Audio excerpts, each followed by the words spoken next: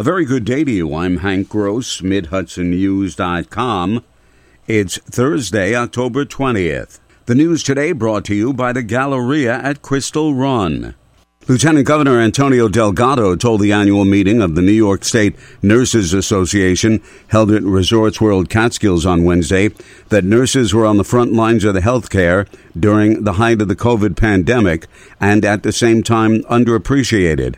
Delgado told the men and women that times are changing as the state is putting in place advancements in their pay, benefits, and education. At the height of the pandemic, you all had your own anxieties before we had vaccines. And in some of those darkest hours, it was rough. When you had to worry about putting your own children or your own parents at risk by putting on that uniform and going to work every day. But you did it. And you did it with courage. When others were working remotely, you didn't have that choice. You had to show up because you were saving lives each and every day. The lieutenant governor told the nurses they are the heart and soul of the healthcare industry.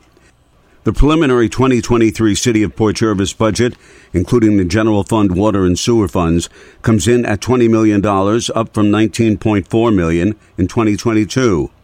Because of widespread inflation nationwide, Mayor Kelly Decker says the initial numbers reflected a double-digit increase in the city's spending plan. He was able to crunch numbers and bring the increase down to single digits. Our costs on average for the city have been up 30%. Of course, we have to really crunch numbers and work hard with our department heads to keep that number down. And I got it below a two-digit number, but we're still working on it. We want to get it as low as possible. Decker said the average homeowner is paying about $1,700 in city taxes this year, and it could increase by another $10 to $11 a month. More news right after this.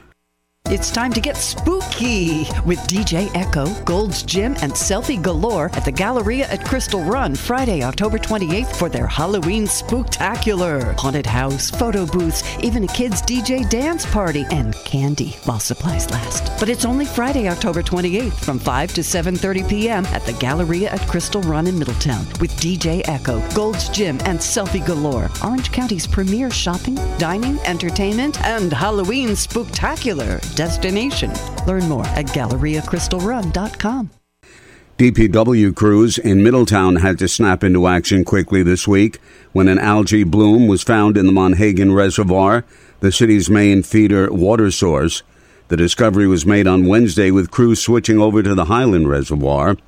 While the city was moving to remediate the problem, Public Works Commissioner Jacob Tawil says it points up an important factor.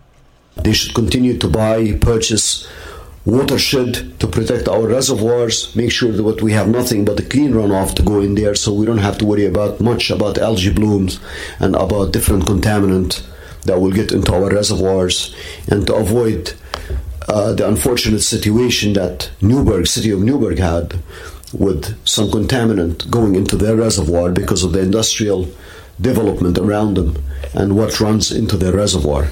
To address the current situation, Middletown secured permission from the state DEC to treat the Monhegan Reservoir algae bloom with copper sulfate to neutralize the problem.